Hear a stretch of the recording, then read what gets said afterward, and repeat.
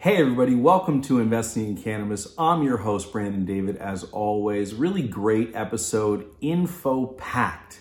This week we have Patrick of Canopy Boulder, one of the founders of Canopy Boulder. It's an IC news, so we get into the hot topics of the day like we've been doing every other week. I went out to Boulder to his beautiful office to interview both him for this IC news you're going to see now, plus a couple other episodes with current companies in the current cohort. We get into some really great topics. We get a little update on how he's doing and how he's sort of moved up the chain and investing in later stage companies as well as ancillary and hemp CBD based companies. But I have to say, for an IC news for this show, it has a little bit of a dark tint because it's such tough times in the cannabis industry right now. Nobody's getting paid. A lot of people are getting laid off. Founders are scrambling to survive. And over again, I hear from founders how they need to raise more money. Can you help me raise more money? They're giving up far too much equity. They're giving up that piece that's so important that you grind and you sweat for and you sacrifice. It's for the future. That's the only reason you're in this game as a founder. And most of the time, this gap is met with debt. In every other industry, most successful companies, they run on some degree of debt. But in the cannabis industry, as you know from watching this show, everything's all messed up. There's no banking, there's no small business loans, the government's not involved, et cetera, et cetera. Well, I'm happy to announce that there are other solutions out there, and we've created a new partnership with a great company called Bespoke Financial, and they lend specifically for short-term cash needs. So the reason your company's failing, it may not be your fault, which is incredibly frustrating. Maybe your partners aren't paying you. The dispensary isn't paying you. The whole supply chain is all messed up. So what Bespoke Financial does is once you issue an AR invoice, an accounts receivable invoice to anyone, then Bespoke Financial will lend directly against that AR invoice. This is an amazingly simple but very creative strategy that I think can really help a lot of struggling companies get through this little bridge time without giving away too much of the company, without raising and giving up too much equity. Anyway, if you are in this situation, you should at least check it out. Go check out Bespoke Financial. Go talk to Judson. Shout out Judson. Thank you for supporting independent media, guys. All right, let's get back into the episode with Patrick of Canopy Boulder. It's a great one. I learned a ton. You're going to learn a ton. Tune in, listen up, get acquainted.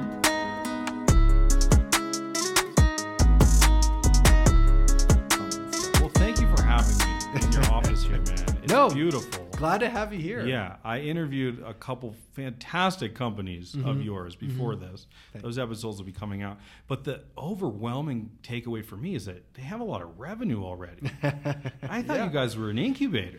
Yeah, as the industry's grown and, it's easier to get some traction, some early traction. But then there are also companies that, they're doing great and they've launched, and then they start thinking to the next 3 to 5 years, and they want help in sort of building a stronger business foundation or a strategic plan. Or some, they're like, hey, I'm going to hit this point where I need to raise $1 million and I don't have the connections. I keep pitching and I don't get callbacks. Because it's hard. It's hard. Yeah. It's a lot It's a very specific skill. It is. So, we work in all those areas, right? And we have our standard program, but we also work with each team to think about and work with them while they're here and beyond on what do they need to get done, right? So every founder's different, every team's different, and they have different things they need to work on. So we definitely spend time doing that as well. And see, one of the reasons I love interviewing people like you is you've been in the industry a long time. We met originally 2015. Yeah, probably 2015 maybe. Yeah. And you did Elevate. You spoke at yeah, Elevate that's right. That was in awesome. 2016. It was so fun, right? Yeah. I'm thinking about doing one again. Yeah. This year in LA. Well, somewhere. we should talk about that. Yeah, I really need the operational help. Like I just don't have time to do the nuts and bolts. Yeah, there's one of the things that we've been doing, and it was really partially inspired by the Elevate conference, is doing these sort of either super low cost or free conferences and seminars for entrepreneurs in the cannabis industry. And we did one in New York last fall, and it was like an activation, for the cannabis entrepreneurial community in New York, which is, a big market, but there's a lot of entrepreneurs that are hungry which for is exactly what we did in Oakland in Yeah. 2016. And it was an people come up to inspiration. me all the time and they're like, I met my first investor, I met my co-founder, and I was like, I was just high. I was just like, I was just having a good day, You're like, awesome. Yeah, I'm glad you had as but good it was time as really me. fun. I felt like Oprah for the day. Yeah, or whatever, yeah. It's a great thing, and now we can do these types of things, whereas and get really good people to attend. Back in like 2013 when I started, I remember going to conferences and investor things and entrepreneurs would get up on stage, and I was just like, oh my gosh, it's not where it needs to be right now. Tragic. Well, it was rough. Yeah, it was rough. it was. But so that was part of the inspiration for Canopy Boulder as well. But yeah, so we met originally there. The reason I bring this up is you've seen so much growth in this industry, right? Tell me about that a little bit. Like, your organization certainly has evolved a lot. I mean, the two companies that I interviewed today, I don't know if this is indicative of the rest of the cohorts, but they're both sort of ancillary, not THC stuff, which allows their valuations and their markets to be much, much bigger. How much are you thinking about that today? How focused are you on THC stuff? Yeah. So the quick answer is we are focused on it, but probably not in the way that people think. I mean, we look at the THC world, the state licensed businesses, the Canadian licensed producers, and everything else around the world as sort of like this early indicator for a bigger cannabinoid market. And the success in fundraising and the failures or the struggles of those companies definitely do impact the ancillary products and services and sort of CBD and hemp spaces where we've been focusing our investment dollars.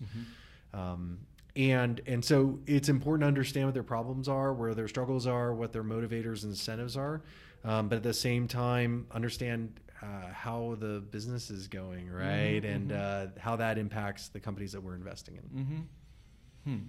That was a very diplomatic answer you just gave, I think. I don't know. I mean, I think it's like that's honestly what we think about a lot. Okay. I mean, I can talk about valuations and so all that. California. We can talk about valuations and all. I mean, they've been cut in half basically, but I still think in many cases they're too high for one sole reason, which I want to talk about, which is the black market is eating legal cannabis alive. Yeah. There's estimates in California that 60 or 80% or 80% of cannabis consumed is from the black market. Yeah. And when I hear things like that, first of all, I feel like the data companies are culpable, which we can talk about BDS a little bit. But when I hear these things, I think to myself, like, did we just get it wrong? Did we not know there was so much black market? Is it still too early? What says you? What says you? I think it's most about two things. Like it definitely speaks to the existing market development in those illicit markets, right? So you think about, like, when I think about California, I also think about New York City. Right, New York City has great, very well established delivery services, and that all exists. And then I think California, I think is a very interesting case study in that. I think you remember this when it was like 2016, and people were starting to talk about adult use legalization, it wasn't like everybody was on board. No, Not at all, right? And especially in California. right, and for good reason. I put myself. I got hate mail, man. Oh yeah, right. Oh my God! I would do. It was I awful. would do stories about legalization or Prop 64 and like interviewing lawyers and stuff, and people would write me hate emails and be like, "You're taking the food out of my family's mouths," and It's real. It's crazy. Yeah, and it's real. And I, if I put myself in their shoes, I would feel that same way. Times change, things change. But I mean, remember, think about this. If you started a business and then for like 15, 20 years, you operated as you did and you were doing great and you're an expert and a master, and then some, government or comes in and says, all right, you got to do it completely different. I don't know this if is I would. happening all over the place, man. Yeah. What if you were a taxi driver? Totally. Should we cry? Yeah. Should we be upset? I mean, suicide rates for taxi drivers is pretty high, But right? see, there's such a viable option. Become an Uber driver. They just have to evolve a little. Yeah, it is. There's a lot of nuance in there. It's certainly disruptive. These aren't simple. These aren't simple questions. No. Unfortunately, they aren't. But when I compare what happened in California to what happened, at least my perception of what happened in Colorado, my experience, it felt like everybody was kind of on board in Colorado. They're like, this is a grand opportunity. We've got led by some of the greatest minds in the industry, and we didn't have 15, 20 years of historical businesses not paying taxes, doing what they like, but supplying a very healthy market need. So I think California will get there and it will be better, and we'll fix the taxes. They'll fix out the licensing and it'll normalize, but it's just going to take a little bit longer than I think people thought. Well, that's a very positive outlook. But I think if you're one of the dozen firms that have put millions and millions and millions to work in California, basically with the exception of a couple companies, and you know who they are, that money was wasted. It's it's going to be one of those things where it's taken longer. I mean, look, there are a lot of people in the cannabis industry in California, and again, a lot of them have been in business for a long time, so they have a lot of passion about the plant and helping people. But at the end of the day, a lot of them are wondering what happened, and they're holding on, and I think it'll just take time. It will. I mean, look, everybody dies eventually, right? Well, hopefully it's not on sort of generational scale, but it could be. It is. It is. Look, I was born and raised in California. We've had a very robust medical system since 1996. And way prior to that, I mean, that's where the Deadheads were. Yeah. That's where, early hip-hop comes from. Yeah. Like, cannabis is synonymous with California, right? And so every day you've got this problem where it's like, well, my cousin can sell me this eighth for $30. Right. Or I can walk to MedMen and it's going to be $65. Right. And how do you grapple with that? Yeah. I mean, hopefully with the power of the internet and the sort of availability of information, that the licensed businesses can more clearly make an argument to consumers that it's tested, it's free of pesticides, or it was made with living soils, or something that differentiates them from the illicit market operators that don't have that information. Look, I remember, it was HempCon. Didn't they do a bunch of testing of products after HempCon? And they found some super high percentage, like 80+% of the products tested hot for pesticides. For everything. Yep. And I remember reading that article with somebody in my office and just being like, wow. I remember that exact percentage too. Yeah. And I said, not exactly medicine. Yeah. Which is, one of the terms that we'd always hear. Well, medicine when we were in California. And I was just like, I don't think those two compute. So maybe these are things that help consumers realize, that it's worth paying the market price in the legal market for it. But at the same time, look, we got a lot of things. These are growing pains, the taxes and things, and hopefully we're getting those things solved, right? Hopefully. Tell me we're getting them solved. Well, Brandon. here's the issue, and this is my show, so I can be outrageous if I want to be. California is like living in a socialist republic. Bernie Sanders should like put his face on the flag, Right. Because that's what it's like living in California. It's Right. completely unbusiness friendly. The only reason we're so productive is because everyone's so goddamn smart. Yeah. That they just overcome all of it. Yeah. And that's what's happening in California. The state is doing everything they can to make it super hard Yeah. for cannabis companies. Yeah. You know the things. It's just, Banking, it's mind numbing. It's mind-numbing. And They somebody raised the taxes in California in 2020. Now, look at what's happened in the last 2 years, and then explain to me, just from a business perspective, yeah. why you would. And that's why I still think we're still talking about a moral debate, Yeah. as much as we are an economic. Yeah, I one. feel this is all a process of working through the stigma that remains. I mean, someone was asking me the other day, why is it this way? Why is it that way? And I'm like, I'm sorry. It is, and we just got to deal with it, and one foot in front of the other, Yep. because we are every day that another person comes in or buys a stock or tries a product for the first time, we're moving closer to the end of prohibition, right? And we're getting closer to a point where it's going to be normalized. And that's what we got to work for. It's patience, right? Patience. And So I'm going to try to put myself in your shoes for Okay. a moment, All right. because I know a lot about venture capital. yeah. So this cuts two ways for you, right? Okay. The one way is you've got to help the companies survive that you're already involved with. You're on the board of how many companies? A few. A dozen. Yeah, we've made a lot of investments. Made a lot of 130 investments, maybe 114 companies. You're on a lot of boards. Yeah, we do a lot. So there has to be a lot of just survival mode for some of these companies, right? But on the flip side, all of the new companies, well, they just had their valuations chopped in half. Is that not true? Well, I would say that we are not investing in at the companies that have those. But what about the follow-ons? Yeah. Do you guys Well, do any follow-on? Yeah, sure. Yeah, sure, right? Sure. I mean, you've been in work since day one. Yeah, a bunch of companies like that. Yeah, a bunch of them. Yeah. And what I'd say is that I think pretty consistently our companies are coming to market with relatively fair valuations built on comparisons or comps from mainstream with a clear understanding of if there should be a discount or a premium applied. So we do spend a lot of time talking about valuation. We do look for comps in the mainstream. We do try to speak to investment bankers who are in the transaction so that what we're trying to do all the time is accelerate success, right? So if you go out to market with a fundraise and a valuation that's like pegged against Canopy Growth Corp's top valuation ever, I mean, you're just wasting time. Yeah. Right. You're So wasting time, yeah. that's not accelerating. That's deaccelerating Right, your, right. The path, the journey between where you are today and where you want to be. Not to mention tomorrow. just asking for a down round too.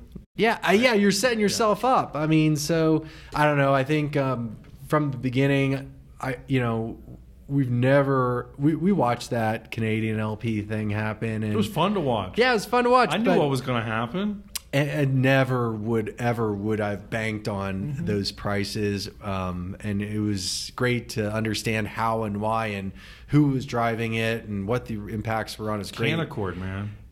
They're Those very guys, active. They got to be so rich now. You know what? I think those. They did every one of them. It seems like. Yeah. Every RTO. Yeah.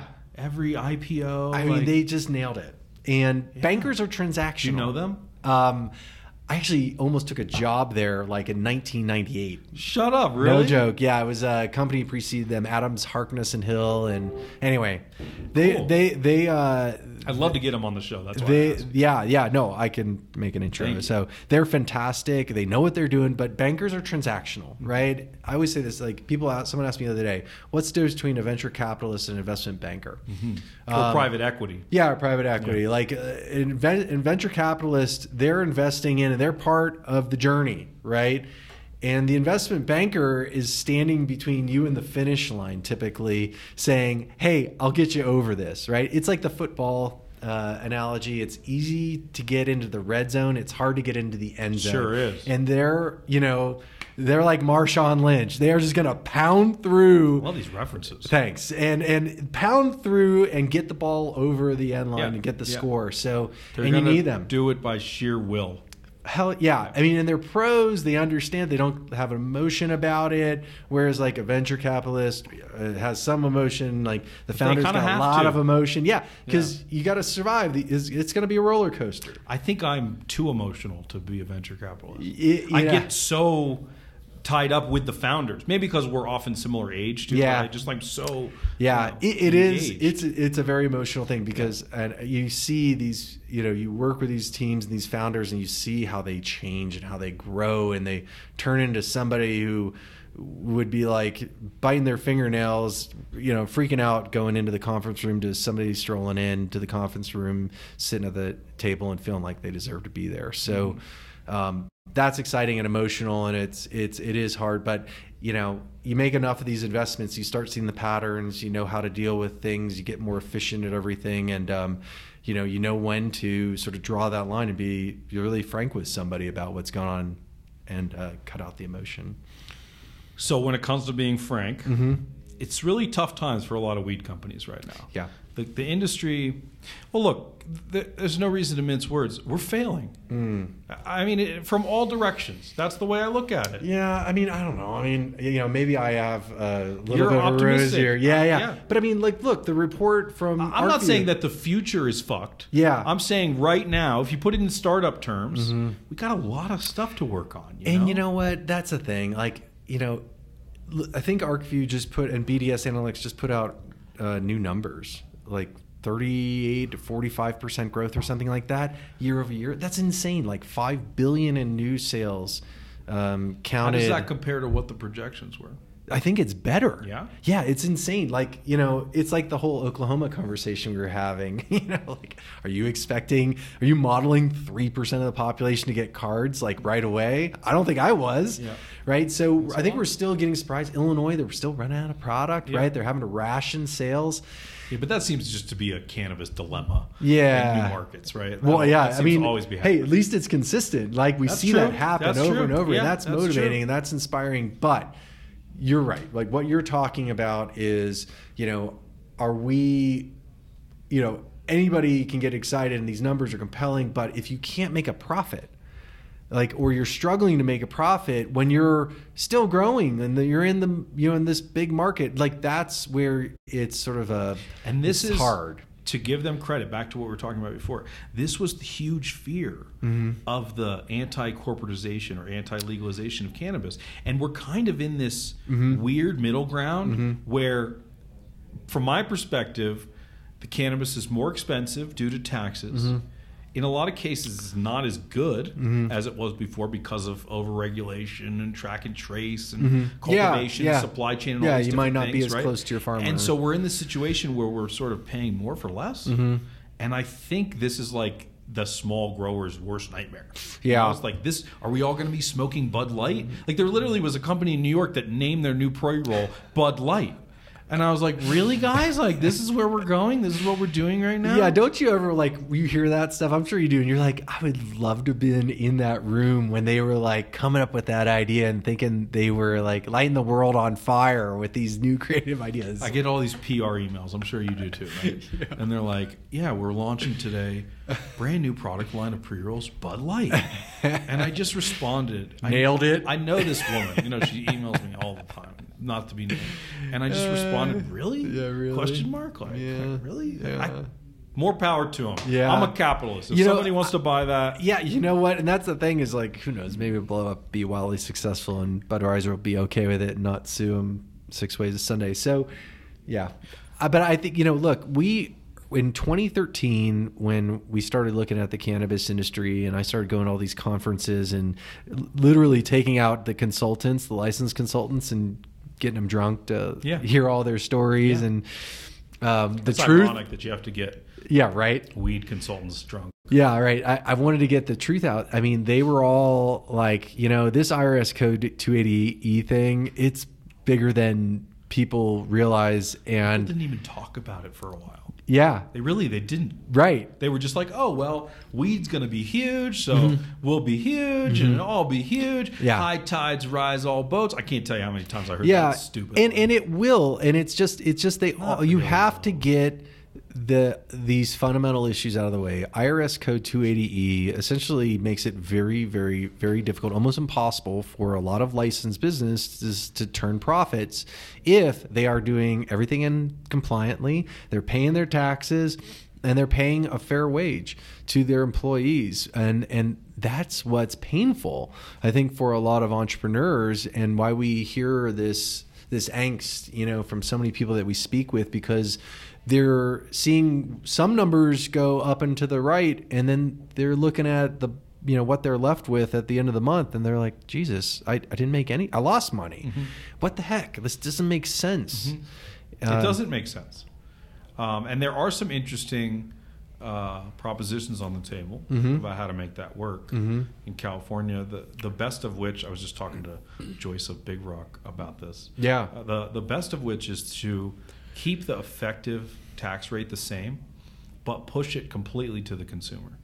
Interesting. So like the end price of the eighth would be the same, but instead of the whole supply chain paying taxes, it would just be the end consumer. Yeah. I think that's a way to make these companies a little more solvent. Yeah. I don't know. I mean, or survive, something like that. Something's got to change. Something's got to change. Yeah. And that's why I say, and I hope it's not too dismal, but like if I was giving the cannabis industry a grade right now, okay, maybe it's not F, but it's like C-. Well, I mean, I think it's again, it all is sort of born out of the prohibition and, the legislators' fears of taxing it at a fair rate and not at some excessive rate.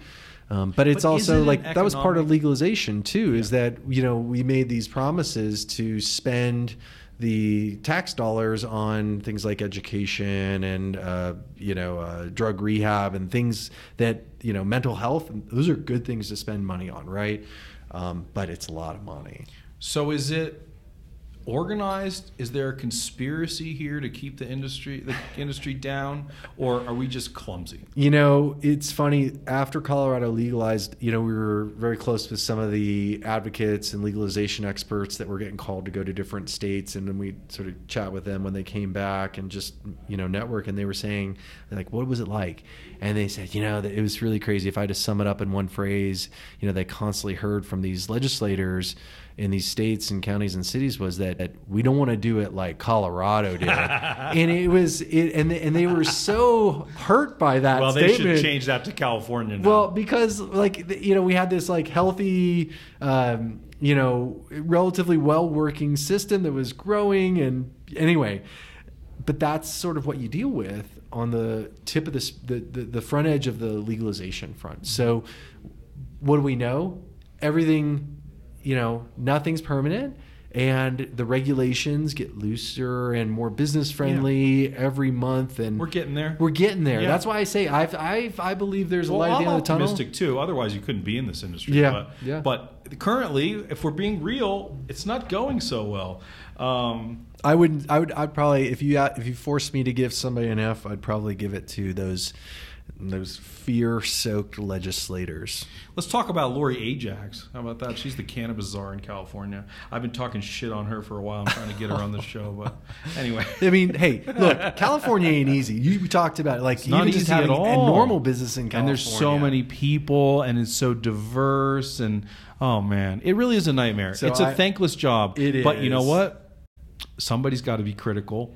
Results matter. Results matter. Right. And for a long time, it's getting a little better, but in a long time, I feel like no cannabis company or person wanted to say anything negative about any other cannabis person or company, because there was this idea that we need each other. Yeah. But that's bullshit. There are good and bad products and companies in the 100%. world. And if you don't criticize the bad ones, the good ones don't rise to the top. Right? We should be judging people on products on their merits, not on just their existence. Yes. Or what celebrity they have backing them, or whether they have a 1% minority equity partner.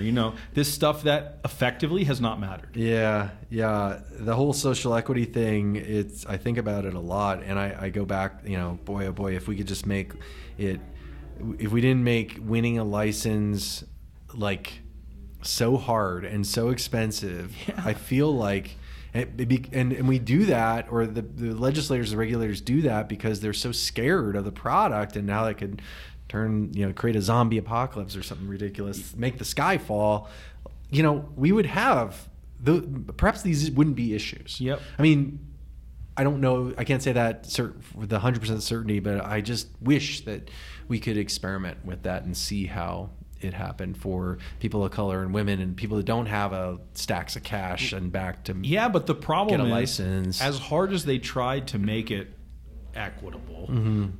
the private equity New York guys came in and bought all those licenses anyway. Isn't it crazy? It blows my mind, and that some of that stuff does happen where, like what you're saying is somebody gets a license and then there's all sorts of sneaky ways the investor gets control of it or buys these people out, and then they're just sitting on the cap table. They aren't, they're not really running the business. It's it's aggressive. It's aggressive. There. Isn't it? It's aggressive. I mean, it's kind of fun. It's kind of sharky. It's fun if you do what I do. Is it fun for you, what you do? Well, I love what I do. Yeah, so I can see that. But it's funny talking to these folks who run the MSOs, the multi-state operators in the United States, and the people who are in charge of like M&A or corporate development or whatever you want to call it.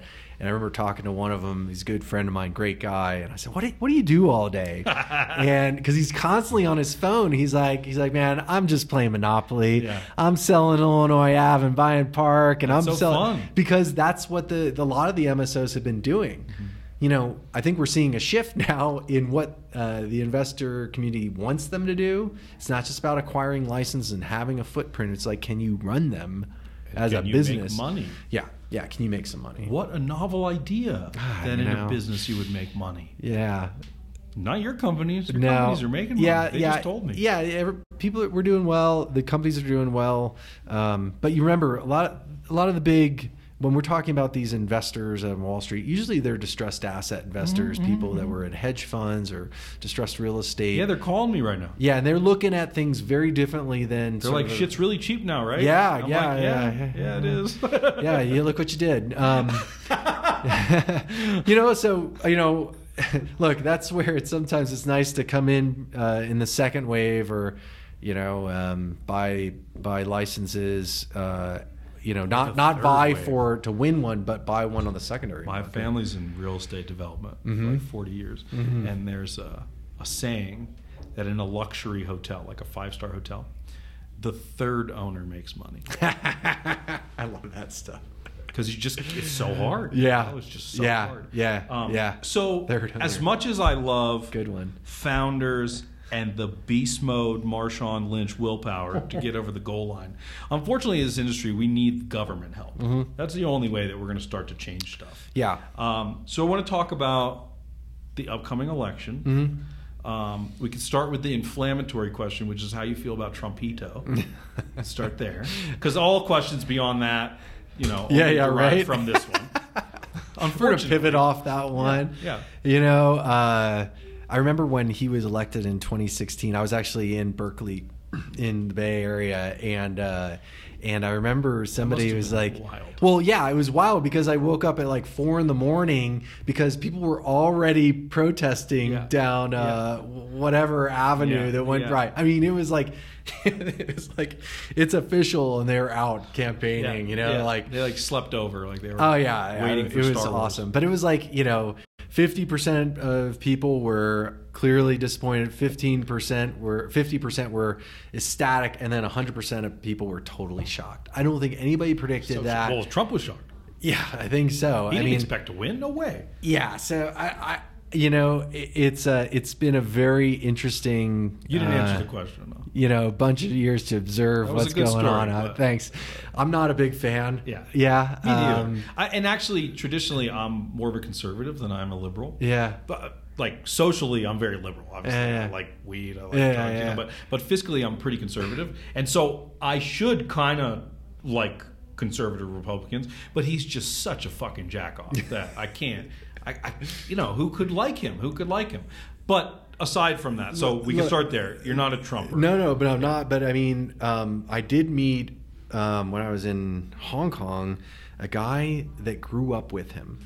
Okay. And spent a ton of time with Trump. Okay. And man, he had photos and on his phone and stories of him and like crazy. It was like a very interesting time. And I started asking like at what age did he hang out with? It was like in the sort of teens to 30, right? So he was in the mix with him when he was doing all the things that he's doing. So he said, the thing about him that people don't really see, but they don't really realize, they know but they haven't accepted, is that the guy just is he doesn't like to lose. He will do anything to win, like anything. No shame, no remorse, no second thought. All he cares about is winning. And he, like he says that, he's like, we're going to win so much, you're going to hate winning. Like it's you hear that and you're like, oh my God. Was that your Trump impression? Yeah, thanks. I've got a better one. But okay, yeah, like that's the framework, right? So do you believe, like some, that he may try to use cannabis to manipulate his potential voting base, like to say, 100%. Hey, at the end, like, oh yeah, weed's legal now, like, 100%, Bernie folks, like, come on. 100%. Again, if we start with an understanding that he'll do anything to win, it doesn't matter, and he certainly doesn't hate cannabis. That's clear. He'll do it. Whether it's right before or dangle it out there for after. I don't know what the best. But you think it could definitely happen. I don't know if it will happen, but I would not. Yeah, it's not something I'd be him. like, no, that won't happen. In some ways, like, what does he have to lose by doing it? Do you think his base is going to be upset about that? No. Well, I mean, it's all money. Again, let's look at Oklahoma. It's all business, Oklahoma, man. Yeah. And wasn't one of the Ukrainian guys, Lev, or the other guy? I thought there was some connection. Maybe it was through the Kushner family and some investments that they were trying to win a license. I think it was That's definitely true. Lev Parnas and as they should, their last name is Kushner. They're made for this business. They're made for it. Oh, come on. They're definitely getting high. Ivanka's definitely fucking getting high. Just look at her. Like, she's getting high. Anyway, and Boehner's on like board of Acres. Boehner, man. You know what? I welcome them all into the party. That's the best example for me of how this industry can encompass everyone and everything. Like, it's John so fucking Boehner? Like, again, every person that, comes into the industry for whatever motivation or buys a stock or whatever, moving us closer. That's true. Dude, you are so optimistic. If Eric was here, he'd be like, stay positive. That's Eric's shit. That's funny. I love Eric. Hey, Eric. Shout out to Eric. Yeah, Eric's doing the real work at home. Yeah, right. Out here having fun. So I'm in the camp of anybody but Trump. Mm-hmm. I really am. I'm there. Mm-hmm. Even if that means Lizzie Warren or Bernie Sanders. Bernie. The Burn. And look, I'm not a socialist, but I believe that they represent some degree of dignity that's beyond politics. Sure. Right? Okay. So put aside who has a chance to win. Yeah. Let's just talk about it in terms of cannabis. Yeah. Who's the best candidate for weed? Brandon, I don't know right now. I mean, and I'm not going to dig into that too deeply until we get closer to decision time, because my experience is that politicians change, and they have, what do they always say, that my opinion's been newly informed, or I've evolved, or flip-flop, whichever side of the aisle you're on. Right. So it doesn't matter right now until we're getting really close to voting. Do you intend to endorse a candidate? Is that relevant? I don't think it's my role nor my place. I don't think many people care what my opinion is. My kids do. My daughters are always like surprised because you represent, the industry in a lot of ways. Yeah, I mean, I don't know. It's my a good friend of mine who's P and I respect a lot is a guy named Michael Huttner. And he was one of the people who was at the first meeting with, Jared Polis and the head of the MPP and Wanda when they were talking about legalizing cannabis in Colorado. So Michael is is somebody I respect a lot, and he just came out and endorsed Bloomberg. Okay. So I haven't read into his position paper yet. Haven't had the time. He has a position paper on cannabis. Yeah, he had a whole post. I mean, he published a book. It was like 47 ways to, counteract Trump or something like that. I mean, he's very politically focused. 36 of them start with stop and frisk, right? So he's. I got to dig into his thinking, but I do look to others who are spending more time in that space than I am to help guide my and I'm not either. Research, right? I'm not either. I solely play on the business side. Yeah, In fact, I'm I mean, and when people start talking about investing and valuations, I'll be like, you want to hear my opinion? That's relevant. Let's talk because I live and breathe that. But it does have to be something that people bring up to you, which brings into my next question, which is, how do the LPs feel right now? Pretty good. Yeah. But, I mean, ours are fine. Ours are pretty happy, I would say. I did field a couple calls from LPs that were like, they were like, okay, what's our thinking on this and that when the Canadian LP stock prices were falling, and I'll talk about that. Own some of that too. Yeah, maybe they had, there are a lot of investors that had some money locked up in the Canadian licensed producers or even in some of the MSOs, and start see their stock prices falling, share prices falling, then struggles to raise capital, and then now we're talking about asset value to enterprise value. Like, these are, wow, okay, cool, new conversation. But I feel like, again, like back to look what they created, sort of no one forced anyone to invest into these companies' astronomical valuations. Agreed. And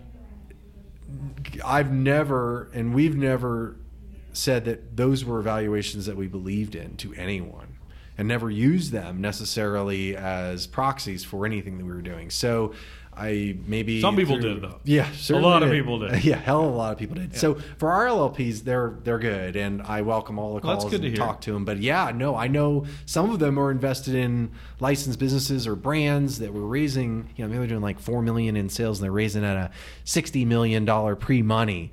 And there's just no comps that I'm aware of in any mainstream industry, consumer products industry, that you're going to get that. Forget consumer products. How about just ag? Yeah.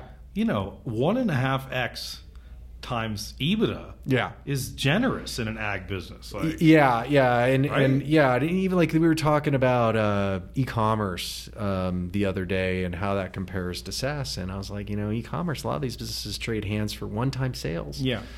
And top line. So you'll look and see in our portfolio, there ain't a lot of e-commerce companies. Right.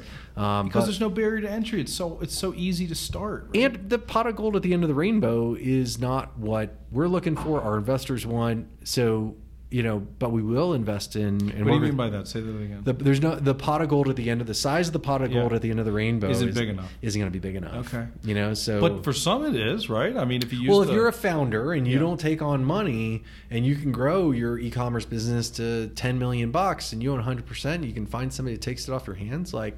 So how do you feel about these marketplaces that are popping up all over the place? Yeah, like we were invested in a couple of them. Like an Apex Trading or a LeafLink. LeafLink, yeah. I think Ryan's going to be on the show again. Yeah, he's a sharp guy. Yeah, really sharp. He's been on the show before, but really sharp. Really doing good work. Mm-hmm. Those have.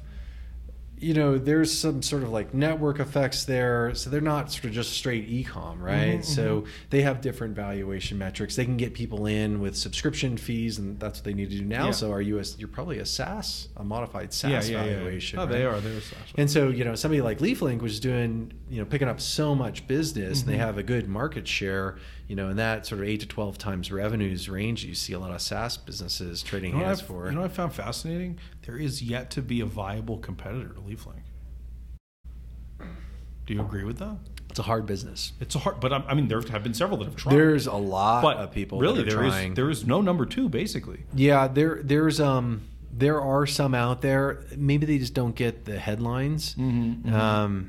They got their heads down and are grinding it out and growing every mm-hmm. month. And we're invested in Apex Trading, and John Manlove is a rock star, and he is doing everything right. And why did you do that I don't know about it. Tell me. Yeah. Well, John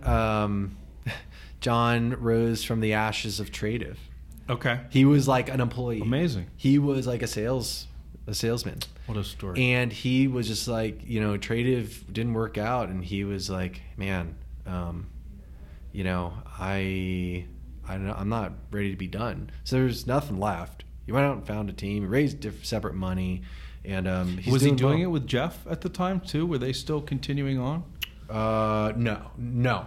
Okay. No. Because Jeff does a beverage company. Yeah. Van Duran. Yeah. So, but yeah, I mean, and last time I saw Aaron, he was like doing Bible things.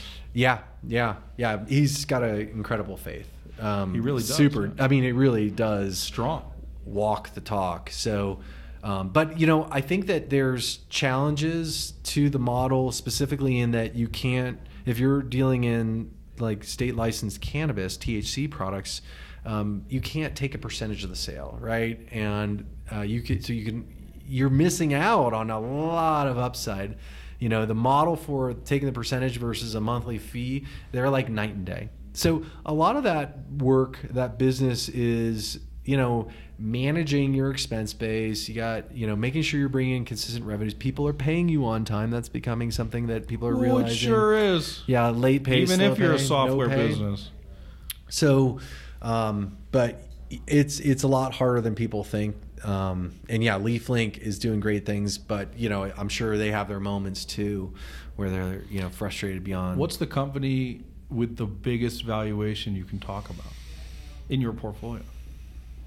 Well, we've got 3 companies that are rocking along with pretty big valuations. I can't name them. Yeah, but they are. What the size of them? They're big. They're big, like Front Range Biosciences, BDS Analytics, Work, the payroll processing firm, and then Weller is, they're in our office too. The CBD infused sparkling beverage, they are just slaying it.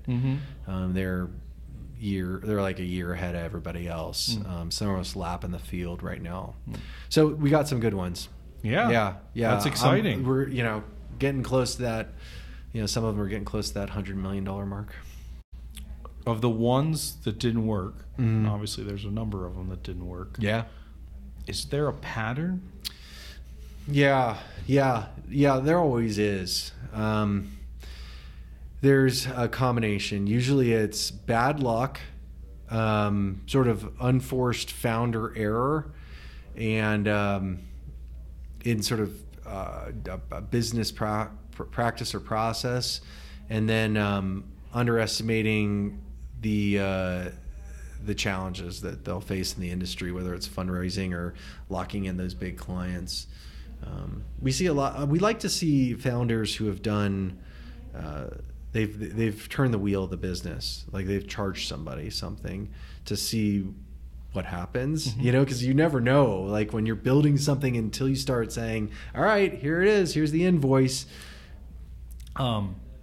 So one of the really interesting things that I think has developed in this industry is there's far less what I would call like pure innovation. And I think a lot of people far too closely mapped it to technology. I would agree. It's not that industry, right? Yeah.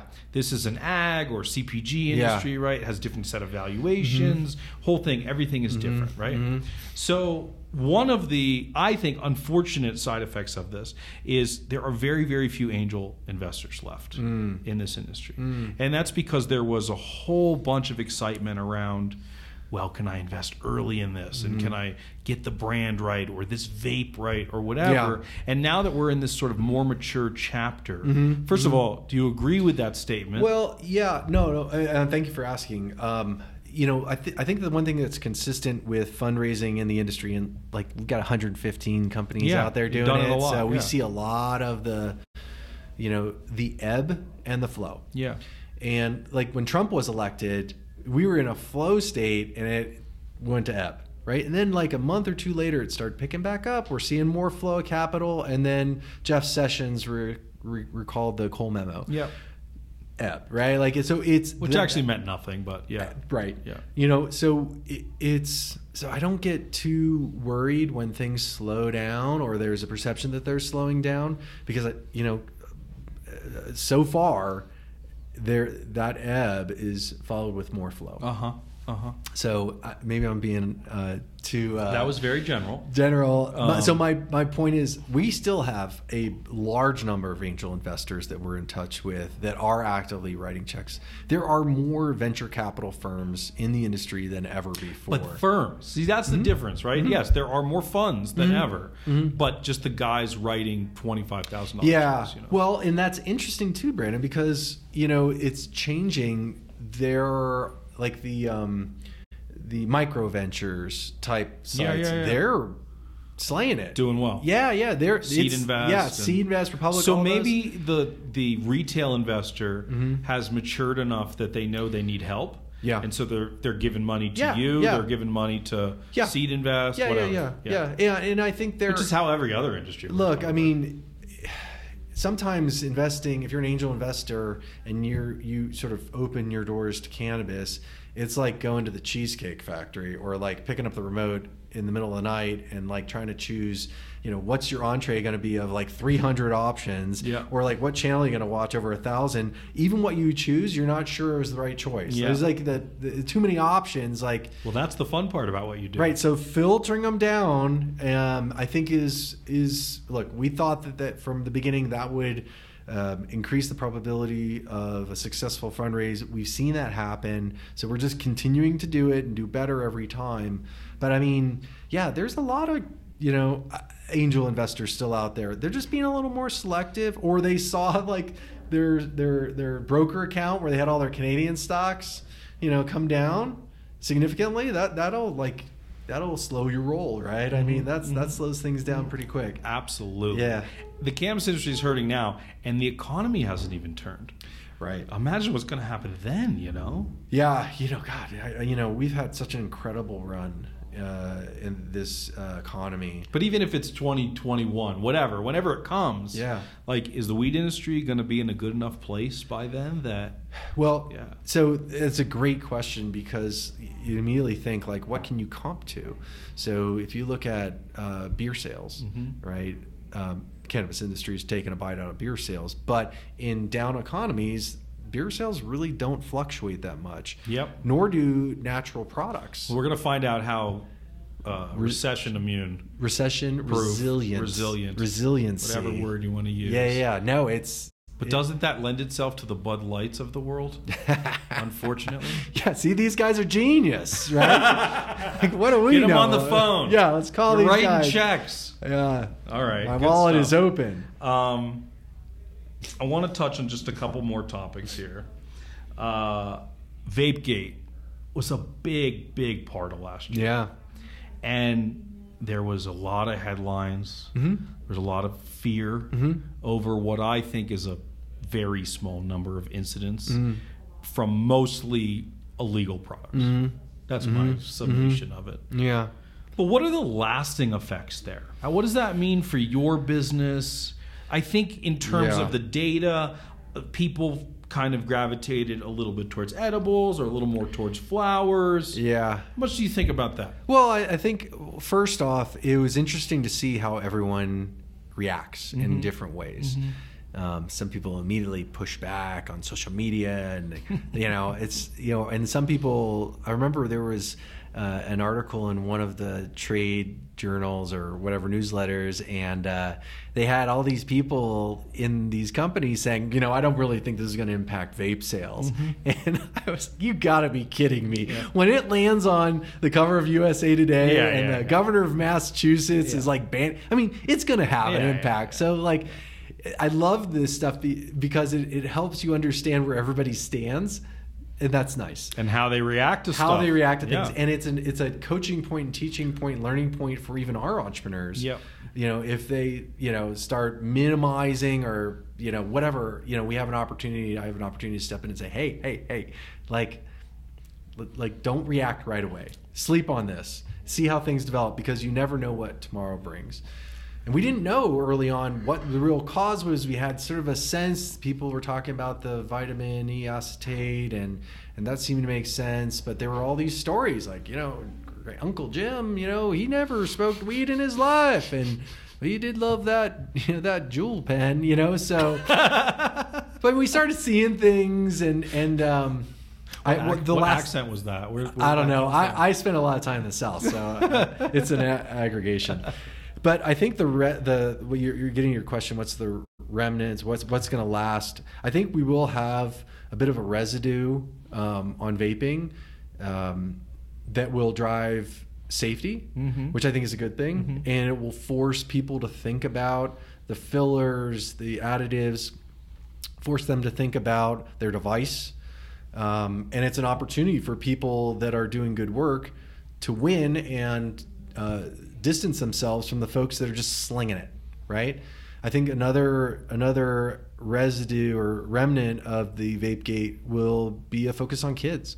And it brought that issue to the surface. And look, I mean, we don't want to punish kids. Kids make mistakes, but at the same time, we need to encourage legal use and responsible use. So if it gets the conversation going around vaping and kids, great. I have that conversation with my kids. I have a daughter who's in 7th grade and right in the middle of school. What do you say? Yeah, well, we talk about it. And, I say, we're now starting to hear doctors and clinicians come out and say, look, FDA, don't take this out of our tool belt for getting people off smoking cigarettes. Okay, so now we're having some cooler heads conversations, and that's positive, and it makes me feel better about the future. What does she think about what you do? It's an interesting thing. She's highly intelligent. Well, look at you, obviously. Her mom must be really smart. Yeah, her mom's really good looking, so that's helpful too. So you just called your daughter hot. Different. We're not going there. I'm not doing that. Not the Trump. No, she's super intelligent, so she has really thoughtful questions, and she's very curious. And we do talk about these things, but it's what I've learned is that no matter what I tell her, when I tell her, I need to do it again and again and again, because there needs to be reinforcement, repetition. So for any other parents out there communicating with their kids about this stuff, it's good to be clear and open and conversational, and it's not a big deal. So I think it's fascinating because, look, the law says 21, but we can't honestly sit here and think that that's a real age, right? No. When is an acceptable age? I mean, if your daughter comes home in 3 years and smells like weed, what are you going to do? Yeah. We'll have a conversation. I mean, it's a beautiful thing. You seem like a good dad. Yeah, well, start with have a conversation. Yeah. There's a lot of dads out there that just get start out of yelling. Here. Yeah. I mean, and it's look. I mean, I have these conversations just because of my role with a lot of my friends who are parents with their kids, and they ask the same questions. And a lot of times, there's 2 points I consistently make. It's say, look, it's not healthy for their brain development, right? So, they don't want to be doing it. I mean, this isn't great. The second thing is, I'd rather. I mean, it's not like going out drinking a 6-pack of beer and getting behind the wheel of the car, right? It's not about drinking a case of beer and then going out and getting in fist fights. So if you are forcing me to choose, yes, what I would prefer, it'd probably be cannabis, honestly, because alcohol is way more dangerous than cannabis. And again, this crazy stuff that we have to deal with, the laws and the regulations, and treating it like kryptonite or nuclear material. That's just new, though. And like I said at the beginning of the interview, everyone dies eventually. They do. We do. And sometimes that's what is required for change. And the older we get, hopefully the wiser we are. Hopefully, but some people, that doesn't work that way. Yeah. Well, that's kind of a good transition. I want to talk just a little bit about you. All right. To get out of here. We talked about your family a little bit. Yeah. You've been in the industry since it's been an industry, give or take. Yeah, 2013 is when I started. There, we stand on the shoulders. There was medical. Yes. But I don't want to go there. Yeah. You've been in it a long time. Yeah. How has your personal relationship with cannabis evolved? Yeah, no, my story around why cannabis is around my health and wellness. I was getting sick and having to go on antibiotics, and I couldn't deal. My immune system was really not functioning. And after a lot of work and seeing a lot of different doctors and practitioners, we found it was sleep. I wasn't sleeping enough. Mm-hmm. So I told one of my buddies. How much were you sleeping? Like 5 hours? Yeah, maybe like 5 hours. Yeah. And it was like inconsistent too. Yeah. So I couldn't get into a pattern. Yeah. But I was riding my bike up, doing 100-mile bike rides and climbing mountains and But you couldn't sleep. Yeah. But I was wearing myself down. And I told my buddy that the doctor given me, sleeping pills, and they were totally working. He's like, you don't need that. You need an indica. And I was like, what's an indica again? And he's like, just you wait. Does your doctor said this? No, this is one of my cycling buddies. Okay. So the next time we were out biking, he brought me a little, the little cartridge, a film cartridge of. And this is 2012, 2010. Yeah, it was probably around there. Yeah. And I'd casually used, Sure, and loved it, but just either through availability or busyness or something else. Life, yeah. But then I had a reason, and he got me this indica, and I slept like a baby. Do you remember what it was branded? Do you remember who it was? No, I don't. I remember where it came from, and you know what? I go back to that store still today. Interesting. 100%. See, my original vape was ABX from Canacraft, and I rocked that shit all the time, everywhere. Well, I know the company. I know the dispensary where it came from. Oh, you do? Yeah, it was called the Green Room, and it was in Okay. Boulder, Colorado. Now it's been rebranded, new ownership. I still go there, and those guys Cool. are great.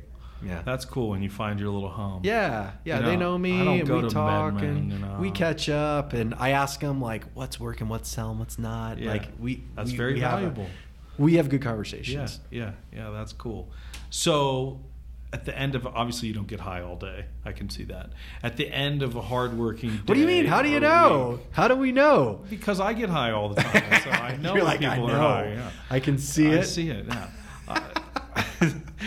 It's your adept impressions. That's how I Yeah, know. maybe that's At the end of because this, I'm you're going to give us completely the high. Trump. Yeah, right. Trump impression. We're going Tremendous. to make its own clip and we'll send that to you. Yeah.